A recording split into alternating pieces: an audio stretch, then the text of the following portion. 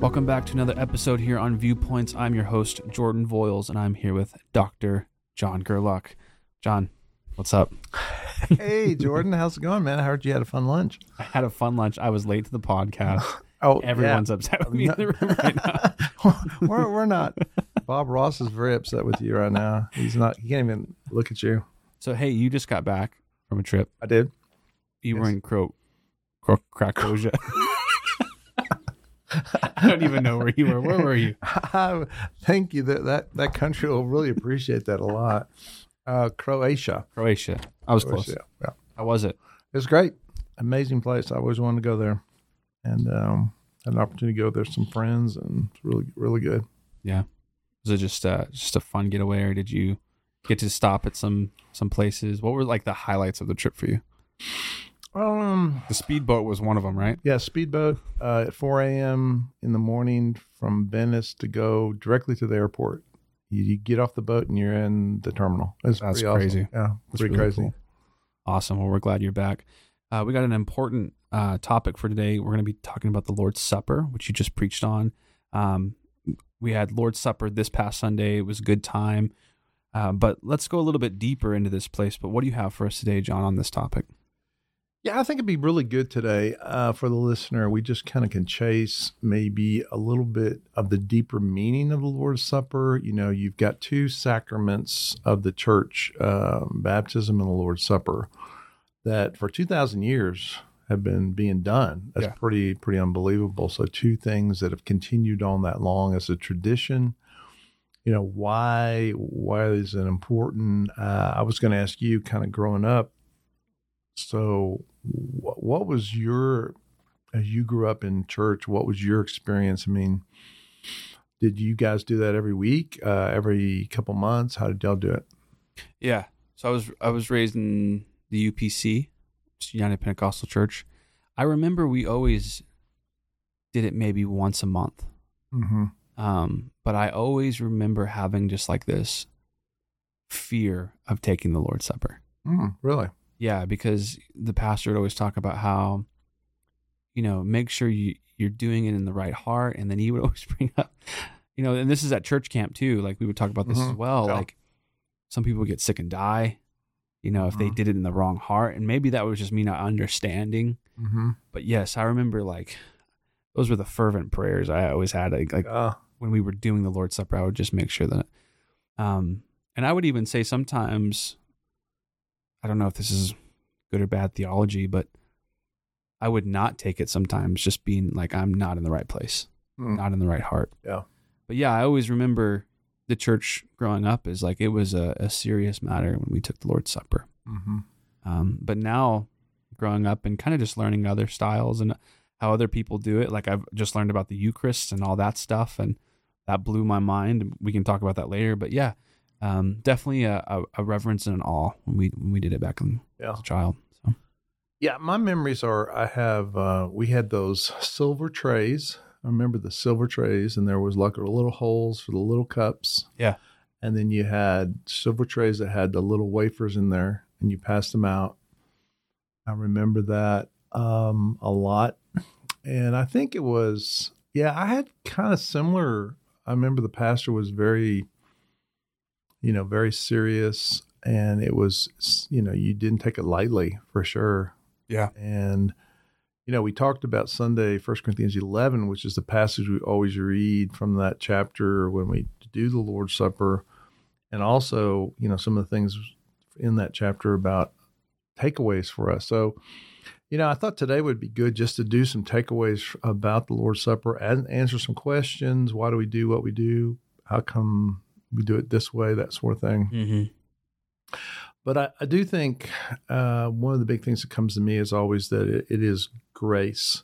I think, to me, I don't know, I'd like to know kind of what hits you the most. I mean, a lot of things I think can hit us during Lord's Supper if we're taking it in the right spirit and, it's having the impact it's supposed to have. Sure. But for me, it was truly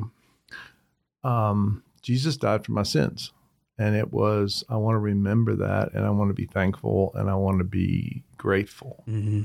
So that was probably the overall theme. There was other things, celebrate the fact that what is the price that's been paid, and but I think for me it was kind of like the remembering. I do different things to help me remember a special event or a special. To me, this was the biggest event in all history. Yeah. Here's how I want you to remember it. Mm. And for me personally, I think when I'm in the right place spiritually, when I'm taking the Lord's Supper, that's what comes to my mind is I'm just remembering Jesus really died for my sins. I put him there. He died for me. And so what kind of, is it in the same kind of vein or different, a little different, or for you? Yeah, I would say up until I came to Crestview, and you were preaching on it, literally the Bible says, do this in remembrance. Mm-hmm. You always talk about that. And so that's what I took it as. Like, okay, this is literally something that we go, what did Christ do for me on Calvary, on the cross, the blood, his body that was broken. This wasn't something that was, his blood literally poured out for you. Mm-hmm. It wasn't something that was bandaged or it took time to heal. Like, it literally was poured out for you. Yeah.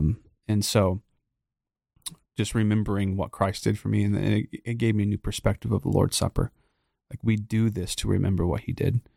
And I get choked up about it because it's like, man, like God is so good, and we can do this. This is an element that we can do in remembrance of him. And it's you always talk about the words being symbolic. And so that it helped me tremendously. But it wasn't up until I think I came here, which is like 5 or 6 years ago, that I had a deeper understanding of the Lord's Supper. So. Well, I think from 1 Corinthians 13, you get 1 Corinthians 11. I said 13. Basically, you get this idea of grace and how it connects to the cross. It also connects to living each day now. And then it's interesting how Paul in chapter 11 points us to Christ coming again. Mm-hmm. All that is in that passage on the Lord's Supper, and it's like all connect. There's grace, and future grace. So it's all this grace that's just amazing and life-changing.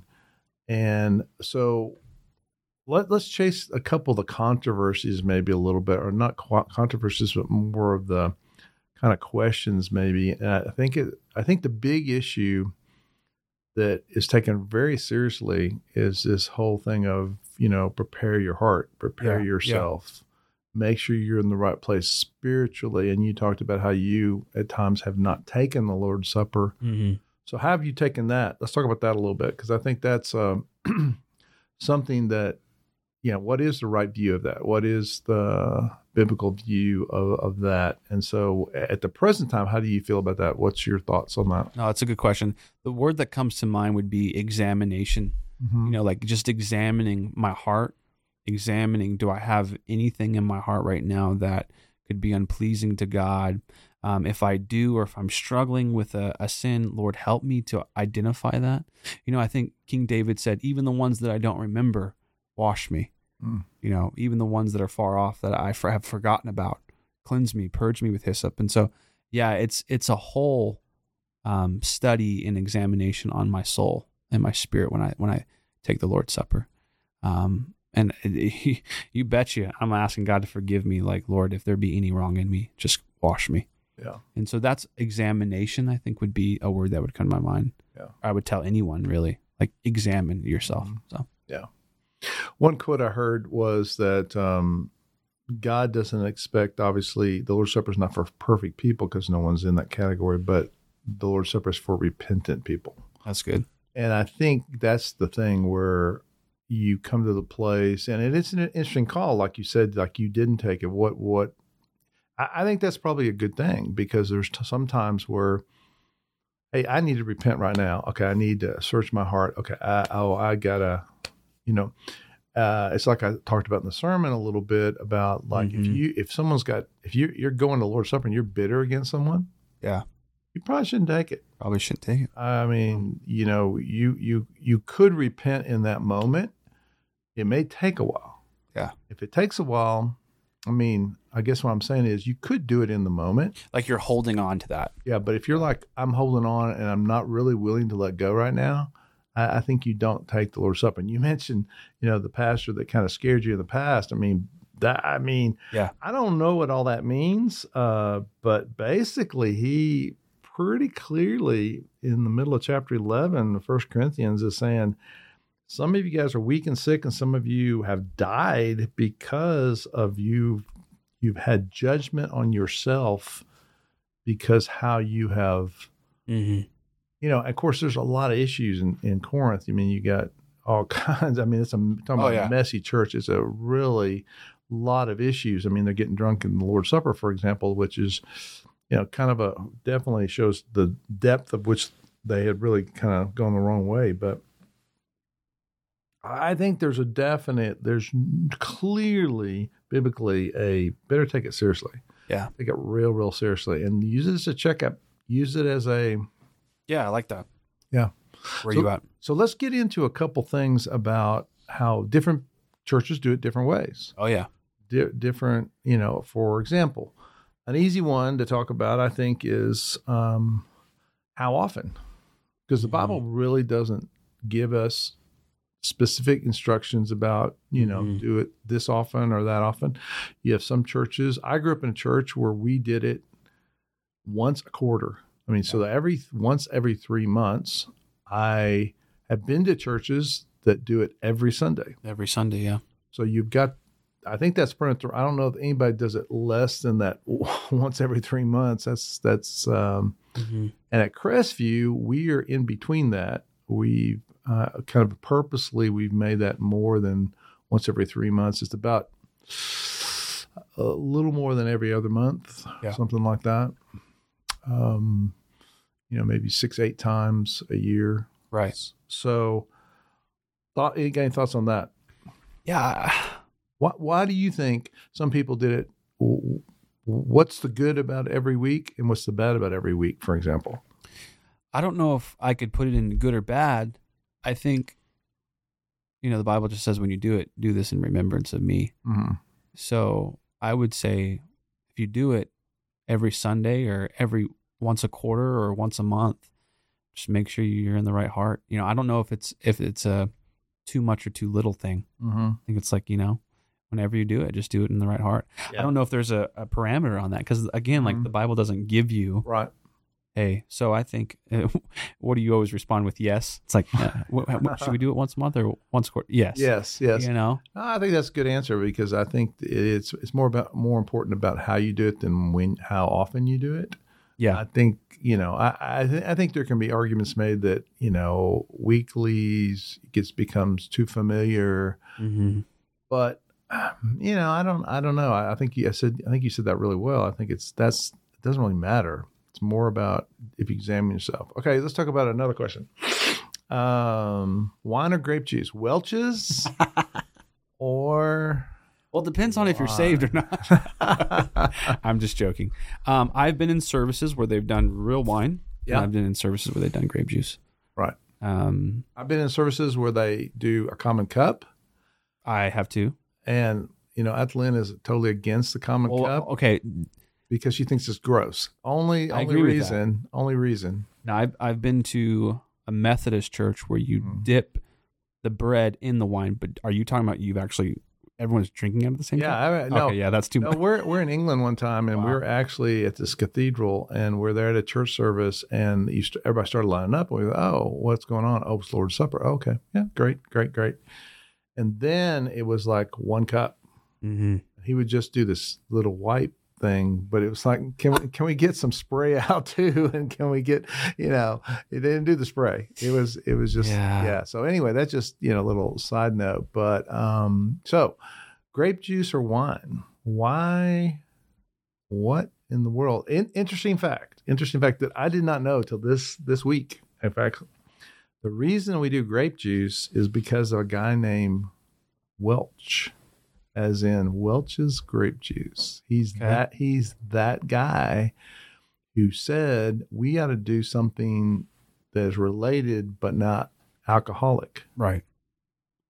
I mean, like really, the grape juice guy came up with that. Wow. I don't know that he had a business motive. Do you think it's because like maybe kids are there or? Yeah. I think it's, here's what the stance has been. So why grape juice? Well, grape juice because of kids, underage, someone who's alcoholic. You could be tempting them. Yeah, that's a good point. You don't know. You're not going to pass them, the wine, if it's wine, and go, oh, excuse me, but are you alcoholic? Yeah. You're not going to say that. So you could be, messing someone up. And so there was just kind of like default to let's do grape juice. And it was, and I think it shows some of the different viewpoints about alcohol that have changed over time to some degree. But I think it was more about the don't cause somebody to stumble. So we're just going to go with grape juice and we don't have to think about it. We don't have to worry about that we're causing some kind of problem. So it's kind of interesting that was the reason. There's a whole argument when Jesus did the water into wine that it wasn't fermented. It was just like grape juice. Yeah. So which, maybe not. Maybe not. But I do think that, it's interesting how you have different viewpoints on that. And so the bottom line doesn't matter. I don't think it matters. I mean, I've known people who've taken the Lord's Supper with some, all kinds of things, really? like real bread and, not unleavened bread, which is from Passover, the background of Passover, which that's where that comes from. And then, done different kinds of juices. I think I've heard of people have done that in the past. So again, it gets down to what you said. It's all about your heart, your preparation, and it is an important thing. It's pretty amazing to me. Like baptism, that we've done this for 2,000 years, different flavors of it, variations of it, but we've continued to do this. Okay. So I'm going to ask you a question. Okay. And this might be the longest podcast we've ever had, which is fine. But I do have to ask you this question because I've ran into people that think this way. I know that there's people at Crestview that have come from a Catholicism or Catholic background. And I just think it would be good to just talk about it, a viewpoint on it. What would you say to the people that have the mentality of a Catholic heritage or a background of where they think of the Lord's Supper as like partaking in the body, like the actual body of Christ and drinking the blood, where it actually becomes Christ? And then I've also heard the question is, well, is John going to bless the Lord's Supper today? And they kind of have that traditional mindset. So how would you say what is different from how we do it to like, Orthodox or Catholics, how they traditionally do it? Yeah. So the Catholics have this view called transubstantiation, which is what you said really well about it. Actually turns literally into the body and blood of Christ. And it comes a lot from John chapter 6, where it talks about, unless you eat this bread and drink my blood, I mean, he kind of almost goes there real specifically. But even in that context, I think as you look at it, it's interesting to me because is it just symbolic or is it that? I mean, Jesus said some things, but I don't think it could be literal because hyperbole or something like that. Yeah, I mean, it can't. How could you literally do that when he was saying that? Sure. You need to do this right now. Well, what are we doing? We're not going to actually literally. So there's some ways to unpack that and all, but that's definitely been a belief of the Catholic Church for a long, long time. To me, it's symbolic. To me, it doesn't, there's nothing blessing inherent in whatever it is, wine, juice, wafers, crackers, bread. There's nothing holy in it itself. It's just to bring us to a place of holiness and grace. Yeah. The physical is not holy in itself. I think that's the real difference. And I think, I respect Catholic brothers and sisters about this, but they have a lot more physical items that are considered holy than we would have. That thing is holy. Well, that item, physical item, is holy. And you think about it, we don't really have that kind of stuff. Sure.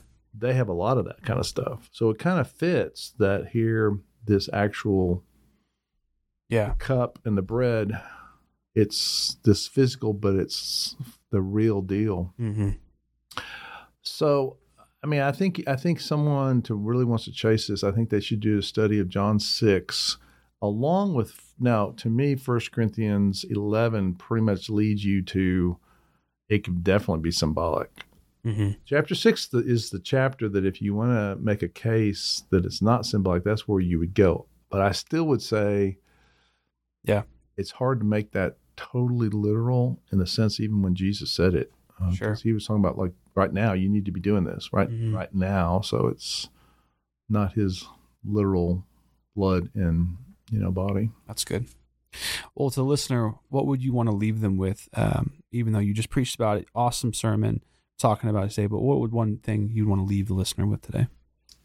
I think it is it's all about, it's a lot like worship, which is next Sunday is what we're going to talk about, singing. Yeah.